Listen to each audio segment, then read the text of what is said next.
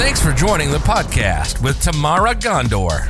Conversations with everyday innovators that reject status quo, think differently, and make a positive difference in their world. Listen in so you can ignite innovation, influence others, and make an impact too. And now your host, CrossFit addict, knee-high sock lover, and according to her kids, average cook, Tamara Gondor.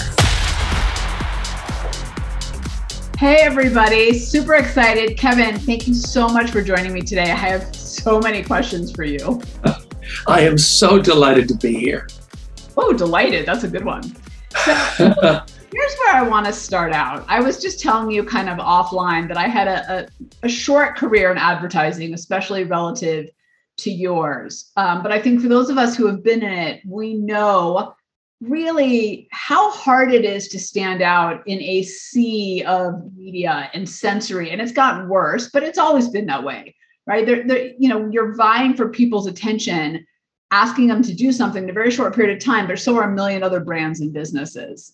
And I think that it takes a lot of risk and it takes a lot of creativity to stand out. So I just wanted to open up by asking you about how you see that, how you see that willingness to take those risks, to be creative, to kind of push through that noise. Yes. In fact, you know what comes to my mind is a little story of one of the early few weeks that I was at McCann. Now, McCann Erickson, the largest agency in the world, and of course, Young and Rue McCann was pretty close. Yeah, that's why you were second way back. Yeah. We had 15 floors of 750 3rd Avenue. That's a lot of floors, about 1,500 employees. In the New York office alone, of which there was 230 offices. I step in the elevator, and there is a guy, elevator closes, and there's a man who looks like he was time warped from 1955. The hat, the briefcase, and he keeps looking at me, and of course, we're riding up to the 20th floor, and he goes, "Are you Kevin Allen?" But yes, he said, "Yeah, I heard about you. They say you're the most disruptive kid in the place. Keep doing it." It turns out that was none other than Gene Kummel, the chairman emeritus of the company. Yeah. And I subsequently had breakfast with him once a month for what might have been 10 years. And the thing he said most to me is, don't be wallpaper, standing out. He said, "But son, stand out as you. Don't be somebody you're not, but make sure you stand out." And the other thing I would say is one of the terms I remember cooking up in my advertising career was what I called the category idiom. In other words, advertisers will tend to do the same thing. Yeah. So if you look at car advertising, cars on a windy wet road, and so on. And the path to greatness is to step back from that and ask yourself, how can I go that way when everybody's going in the other direction? It's a wonderfully important point, not only from a marketing perspective, but from your own individual growth perspective. So here's what I'm curious about. How do you convince others to zig while everybody else is zagging? Because that's a harder thing too, right? I know I've been in the consulting world and used to be in advertising, and clients aren't always as risk accepting as the person who comes up with the idea. And I think that's true across business in general. So how do you think about influencing, convincing, getting other people on board for that journey? Well, it's a wonderful question. And I would answer it two ways. One is when I'm in the process of developing an idea, take, for example, the greatest idea that was developed that I was involved in and I led at McCann was the Priceless campaign. I'm so glad you brought that up. Yeah. And it changed everyone's life. And there were two ways in answer to your question. The first is there are four types of people that present themselves when you've developed an idea: catalysts, observers, followers, and resistors. Yeah.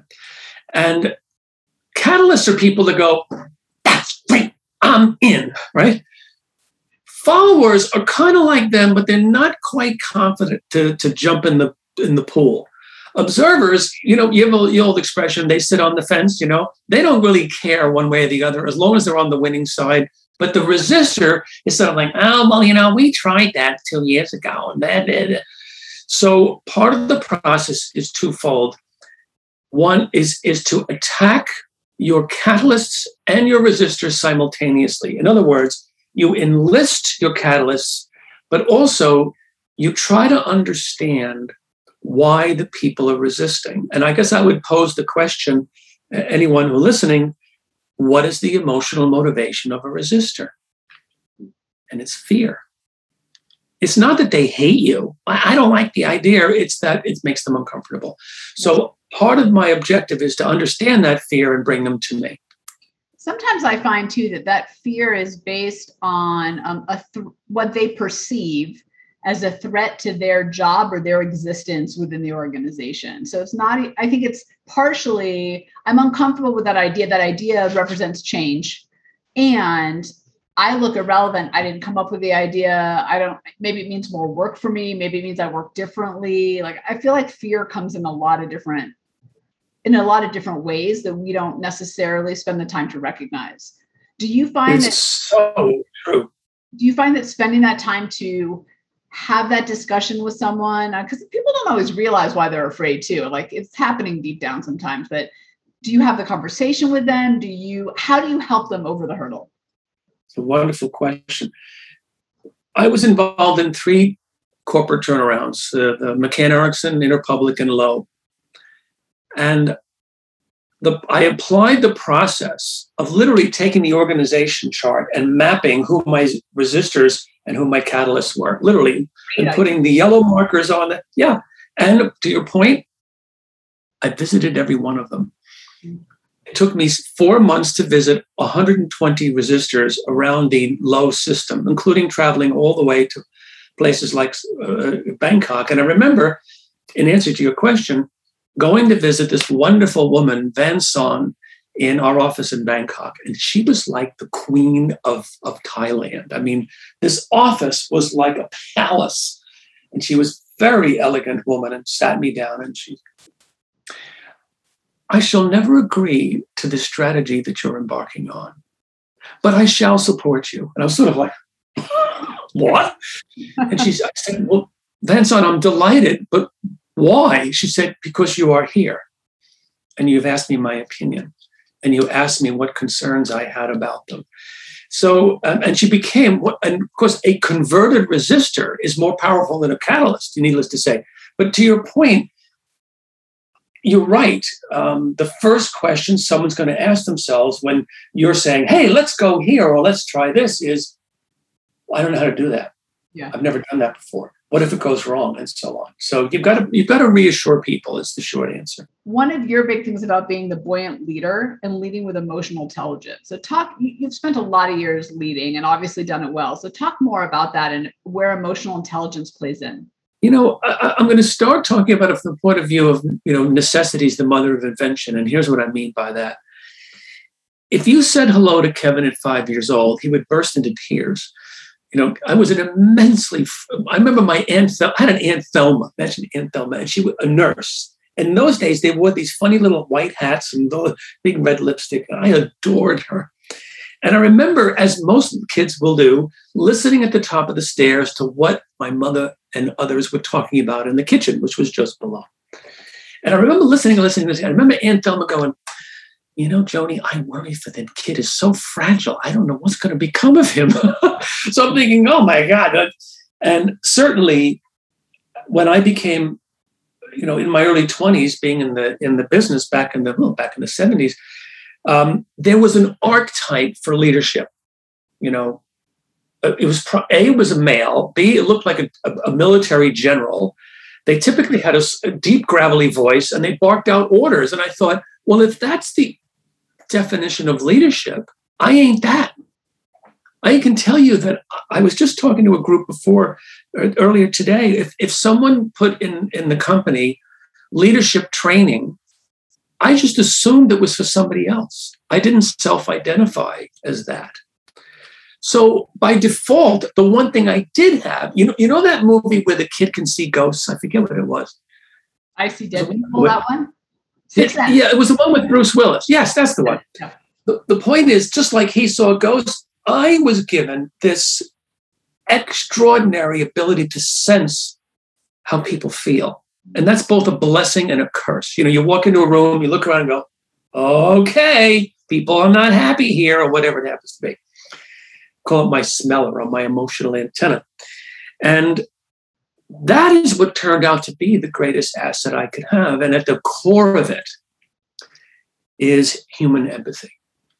So people will say to me, what is the top quality of leadership? Is it decisiveness? Is it? I said, no, it's the ability to put yourself in the shoes of others and connect with them to the emotional motivation they possess. And I guess it came instinctively to me, but it's teachable, and it's the rootings of EI. So it's so interesting because when I look back at my career and before doing my, jumping ship and kind of doing my own thing, the bosses that I worked for, some of them really had it and some of them really didn't. Yeah. And I definitely could tell you that the ones that didn't, I didn't like, to be honest. I was also in my 20s, so I was like, I don't like you. But I just, I didn't feel like I connected with them. I never felt like a team with them. I never felt like they understood where I was coming from. And I wasn't asking for empathy of oh, I'm late giving you this deliverable. You should empathize because I was up late last night and whatever. It wasn't that. It was just, we just never really connected. But I do find that some people who are introverts or just more task oriented or even goal oriented sometimes struggle with that empathy. And I do find that active listening is a great start. Have you found other tools that have helped you or other people on your team maybe not become as intuitive as you are, but at least get that muscle going? I spent a lot of time with companies like the Googles of the world and others who have this problem. People come up through the ranks of being immense technology leaders, and then overnight, boop, here, you're in charge, and you're challenged. What I would say is there are a lot of great techniques. I call the art of the ask is something I talk about, which is 5 essential questions and how to ask them. And the use of questioning is a great place to start, because the first thing the questioning does is it changes the dialogue from me being a teller to me being an asker.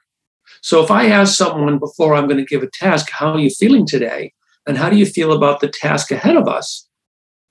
I'm going to get a very different response as I articulate what it is I want.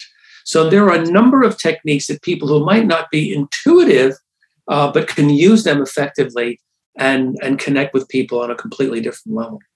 So what are some of you, I think you just shared one of them. What are 1 or 2 other questions that you think really work to get that empathy and that dialogue, to your point, that dialogue going?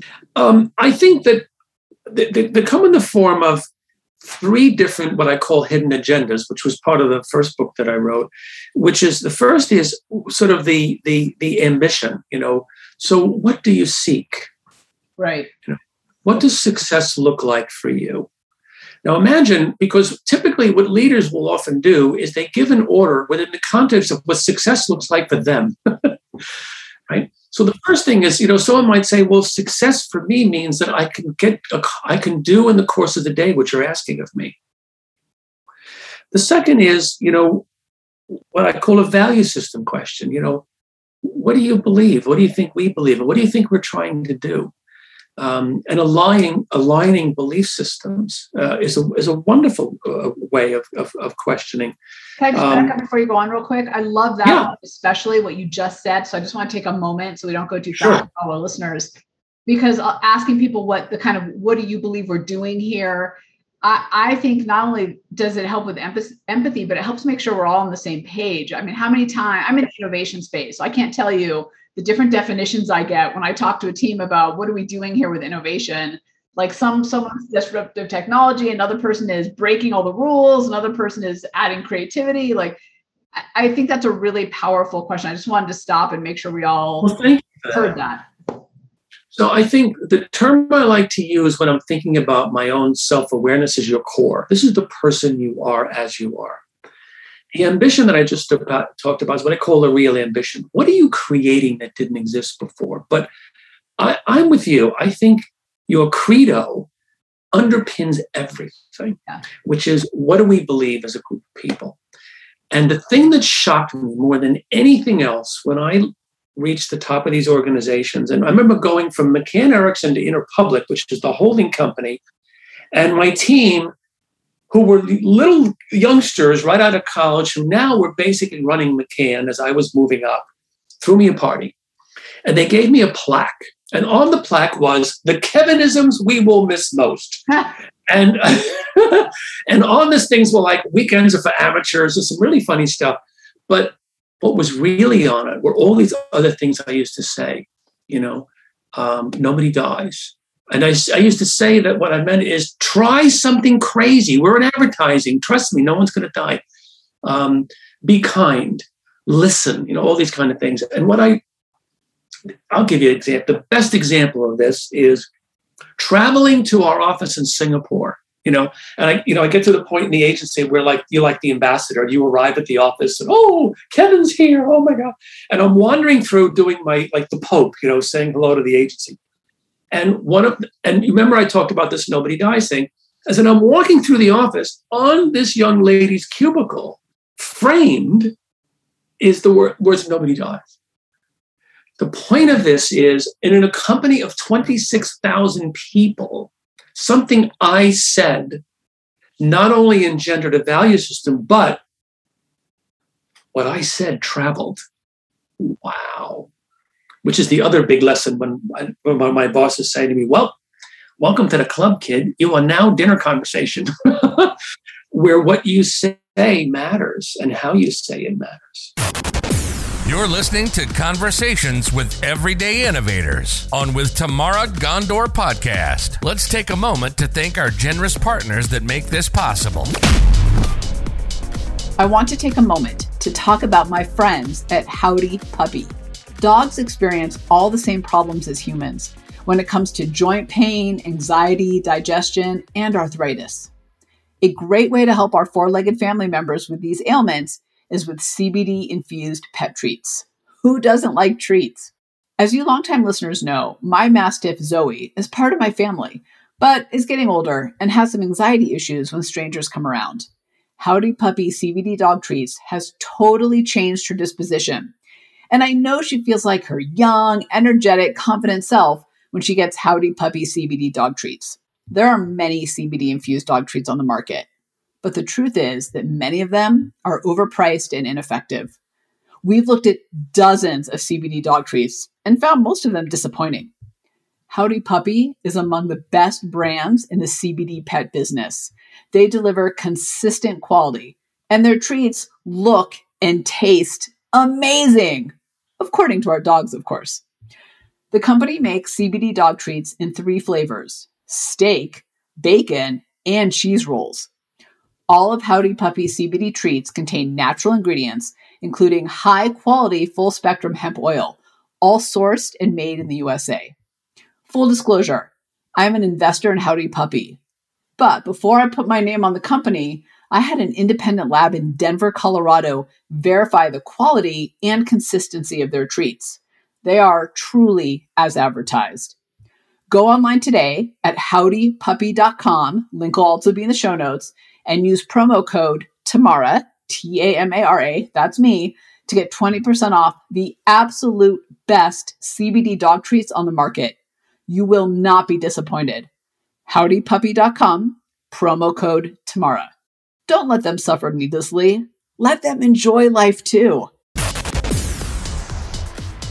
Do you think, I have so many questions about that in itself, because I think that goes back to what you were saying too about standing out, right? And not being afraid, and kind of looping it back to our initial conversation about advertising and leadership. Do you think that happens by being bold and consistent? Hopefully that makes sense. I think it is, the answer is yes. I think it's bold, consistent, and distinctively yours. Now, let me explain. Kevin Allen is a very eccentric fellow. You could probably see by all this crazy stuff behind me, of which I have bucket loads. And the one thing I realized was the key to my success was the day that Bill Genge from Ketchum Advertising took me aside and said, son, you need to step out from behind that suit because there's a pretty crazy kid in there. So over here at Launchtree, we are all about helping people become everyday innovators because we're all innovators in some way. And but part of that is being your best self, whatever that is for you, in your distinct way. So that really resonates with me because I think we spend too much time trying to be like what we think that archetype is. And I'll just tell you very quickly, though it's funny that I'm wearing red today when I tell you this story, but in the 90s, when I moved to New York City and I was in advertising and then brand strategy and innovation at a global consulting firm, I thought, and I was in the mid 90s. So for anyone listening, you're going to be like, that's the most hideous outfit I've ever heard. But I had my favorite Ann Taylor 3-piece matching red suit and scrunchie, because that's what I thought leadership looked like. Like if I wanted to be a professional woman, I needed to have this outfit, right? Or every outfit had to match like that. And it's so not me. And it's like I was hiding behind the suit like you. And it wasn't until this lovely boss that I had named Alpa, who finally was like, what are you doing? Like, I've seen you on the weekends. Like, this is not you. Yeah, right. Step out of that suit. So your story really resonates because I had a similar experience and hey, if you are that red 3-piece suit, great, good for you. Like, be that. But it was not me, but I tried so hard, especially early on in my career, to emulate what I thought I had to look like. Yeah. And it's such an important thing. And I also think, I believe in a term called cultural permission, that especially when you're involved in influencing people to innovate and create. I mean, you can't say to someone, all right, no, so today is 9 to 5. I would like by 5 o'clock, 55.5 pounds of innovation. You know what I mean? You're setting a climate, and most importantly, you're creating a condition for permission for them to be the people they are, to feel loved and supported. And notice I used the word love. I didn't like the people I worked with. I mean, I disliked some of them, but for the most part, I adored them. And I wanted them to succeed. And most importantly, as a leader, I realized that my job is to create an environment for them to be safe and to feel as if they can reach for the skies. I think if we get to a place where we, instead of resist or fear people's differences, we appreciate them, we can adore more people. I think we actually find that people that we don't like bring a lot to the table. There's friction between us that we just have to get. Yes. I got a couple questions in before I want to move on to the next topic. So one is, hold on, gotta get my glasses on to read. Okay, so the question is, it's always so awkward on camera. The question is, I have really strong empathy, and I totally agree with what you're saying. Sometimes I'm afraid I step over the line of being too lenient. How do you balance empathy with those tough conversations or leadership moments that aren't as fun? Great question. Thank you for asking that. Fantastic question. And you're speaking to Kevin, the middle child, Kevin, the kid who hates confrontation. And it was the most difficult thing for me to do, to have these challenging conversations. I think ultimately, and that also includes, by the way, letting people go, which was the hardest thing I've ever had to do. The worst. I think the first thing to say is, if you truly care about the people you're working with, let's even think of the people that are working for you, and you care about them deeply, then you have there's a wonderful term legal people use, a fiduciary duty. Mm-hmm. You have a fiduciary duty to them. If there's something they're doing that will result in harming their prospects for their future, you've got to communicate that to them. But here's the difference. It's one thing to say, I don't like the way you opened the meeting the other day. You should do it this way, as opposed to a framing. That's why I love Dr. Kahneman, his concept of framing. It's how you frame things, right? I believe that you will run this company someday. I truly do. And as a consequence, how you communicate and how you frame things in groups of people is really important, which means you've got to start from a positivity. So, for example, if we take your opening yesterday, here's how I would have done it. Now, remember, they got to feel good coming out of that conversation. So I found a way through my own empathetic way to still have those conversations as hard as they are, and have people come out of that conversation feeling intact.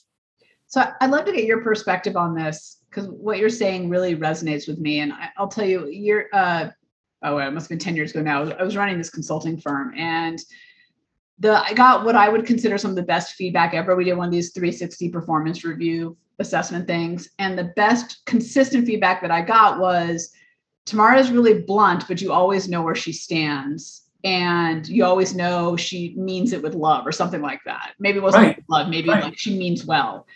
And I thought, like, for me personally, I was like, wow, I think that's the best feedback I've ever gotten. Because what I took from that was, okay, people know I'm coming from a really good place. I want them to improve. Sometimes the conversations are fun. Sometimes the conversations are not fun, but I'll always tell you. And that place is coming from love and wanting you to improve. So I'm just curious about where kind of for you see intent fit into that. Because to me, that's God. You could say, Kevin, you could say, you could tell me, I'm like, Tamara, those pants do make your butt look big. But if I knew you like, you wanted me to look my best, I'd be like, oh, thanks for telling me. Right. So I want to make sure that we get in, because I wanted to ask you about the 4 phases of change, embracing change and its human dynamics. I'm all about the human side of it. So I really wanted to ask you about this.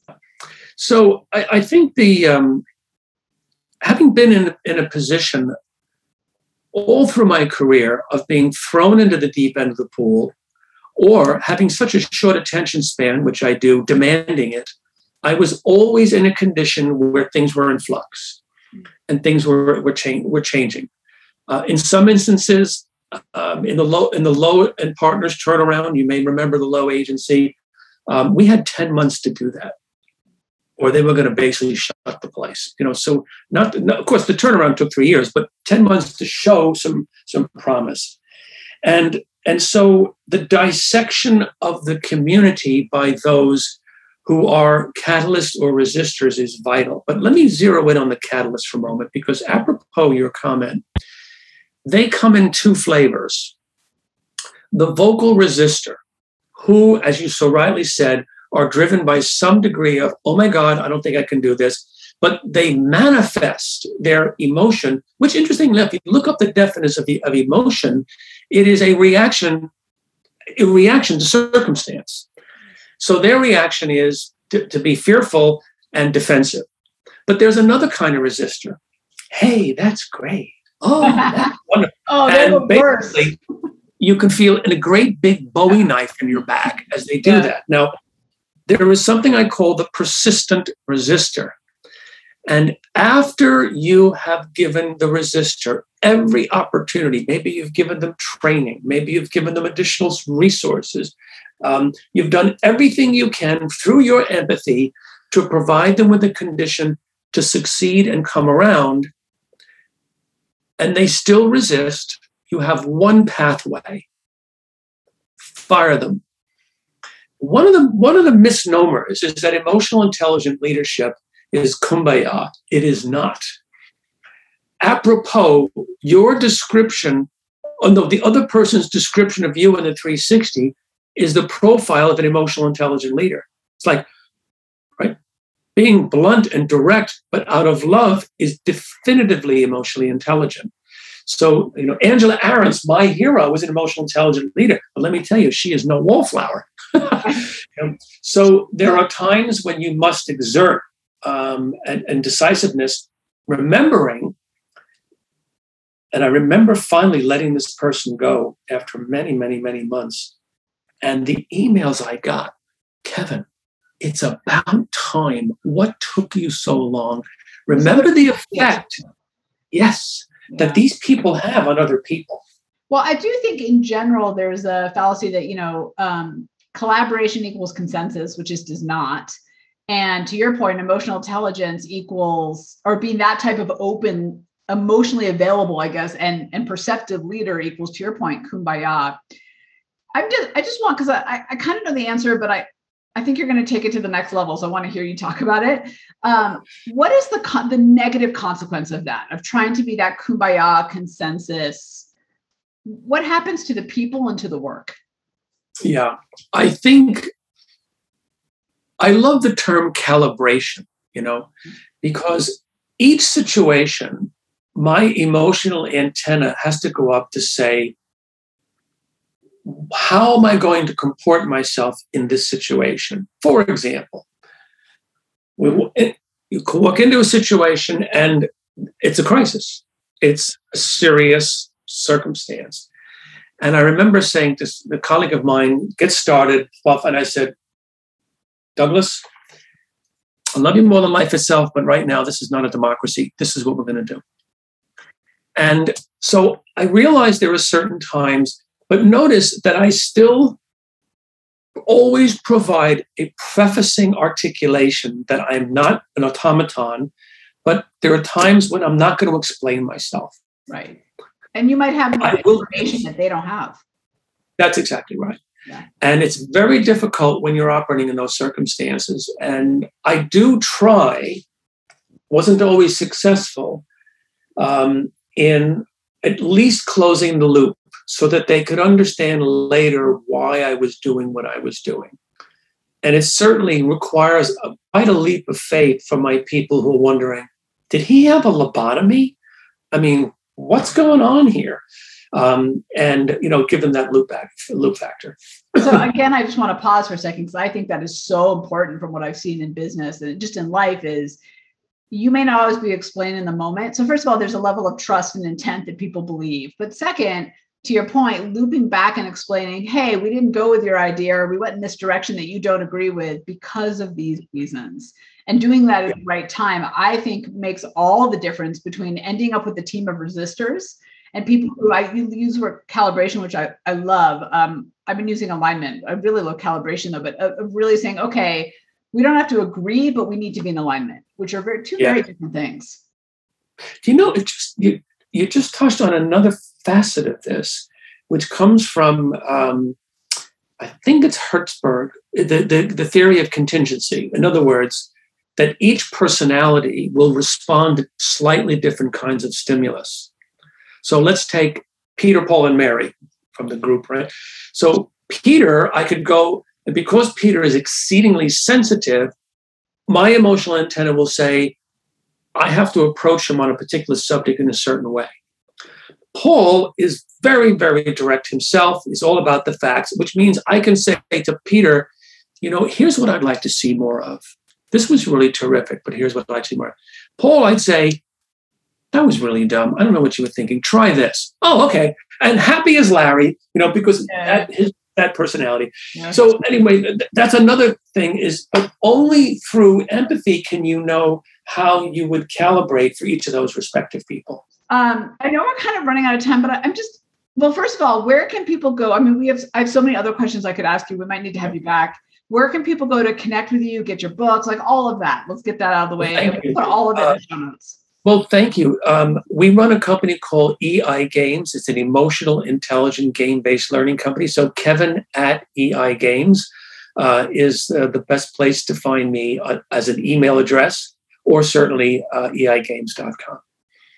Awesome. We'll put that in the show notes too. Great. I'm curious.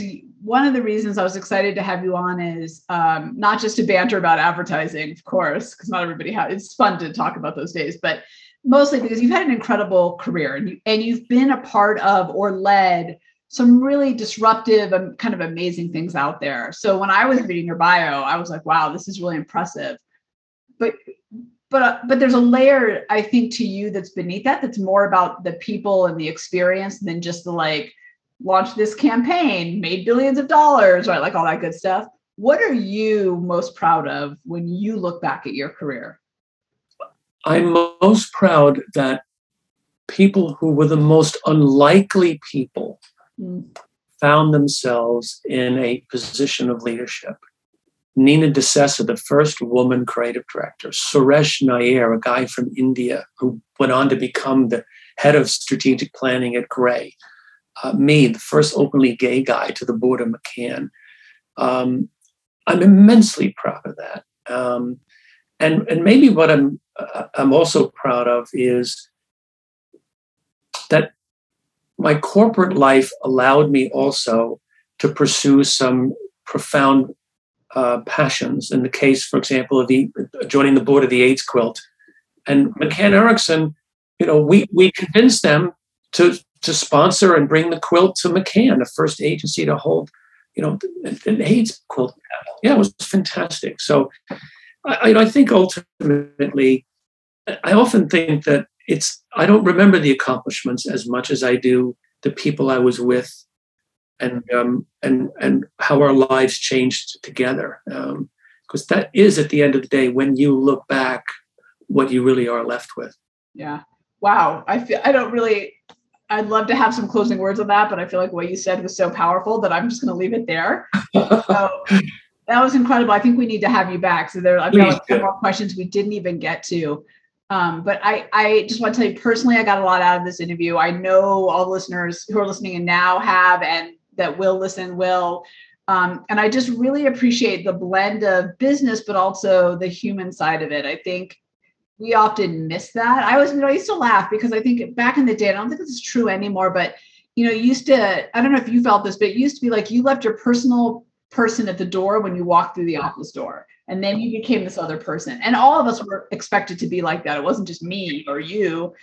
And there's this beautiful, I think, transformation happening in our business world, especially after 2020, where, suddenly you're seeing my dog and my kids in the background and what my life is like, right? Like I've let you into my world in a way that didn't happen before that because you didn't see my world this way. So, but I think if I were to look at what's good that came out of it, I would say that this recognition of like the human side of all of this has become more prevalent, more important. I would agree. Someone asked me this morning, they said, "Oh, can you recommend a really good business book?" And instinctively I said, yes, Maya Angelou's Letters to My Daughter. Yeah. They're like, what? Yeah. And she goes, well, why did you say that? I said, well, just remember what she said. You may be forgotten for what you said, and you may be forgotten for what you did, but you're never forgotten for how you make people feel. And therein lies the key to success from my perspective. Have you read, is it Robert Greene's book? Is it the 48 Laws of Influence or the something? Oh, yes. Influence? My favorite story in there, and I'm sure you'll remember kind of when I started talking about it, is when he talks about like John, when he went to a dinner party, everybody knew that he was the smartest person in the room. But when Kevin went to a dinner party, he made me feel like the smartest person in the room. I'm talking about like that being real connection and influence. I couldn't tell you the whole story, but that's the one thing I never forgot. Wonderful. Kevin, Wonderful. Thank you. What a pleasure. I have no doubt we'll have you back on. I look forward to it. Thank you so much for your time. Congratulations. By listening to this podcast, you took another step towards becoming an everyday innovator. To leap forward, visit www.gotolaunchstreet.com and take the Innovation Quotient Edge assessment to discover your unique everyday innovator style and access the Everyday Innovator digital magazine for the top tools, insights, and inspiration at your fingertips 24/7. Tamara will be back with another Everyday Innovator conversation soon. In the meantime, if you got a nugget of value out of this podcast, let Tamara know by leaving a 5-star review and comment. Your review equals more guests, more listens, bigger impact. Until next time.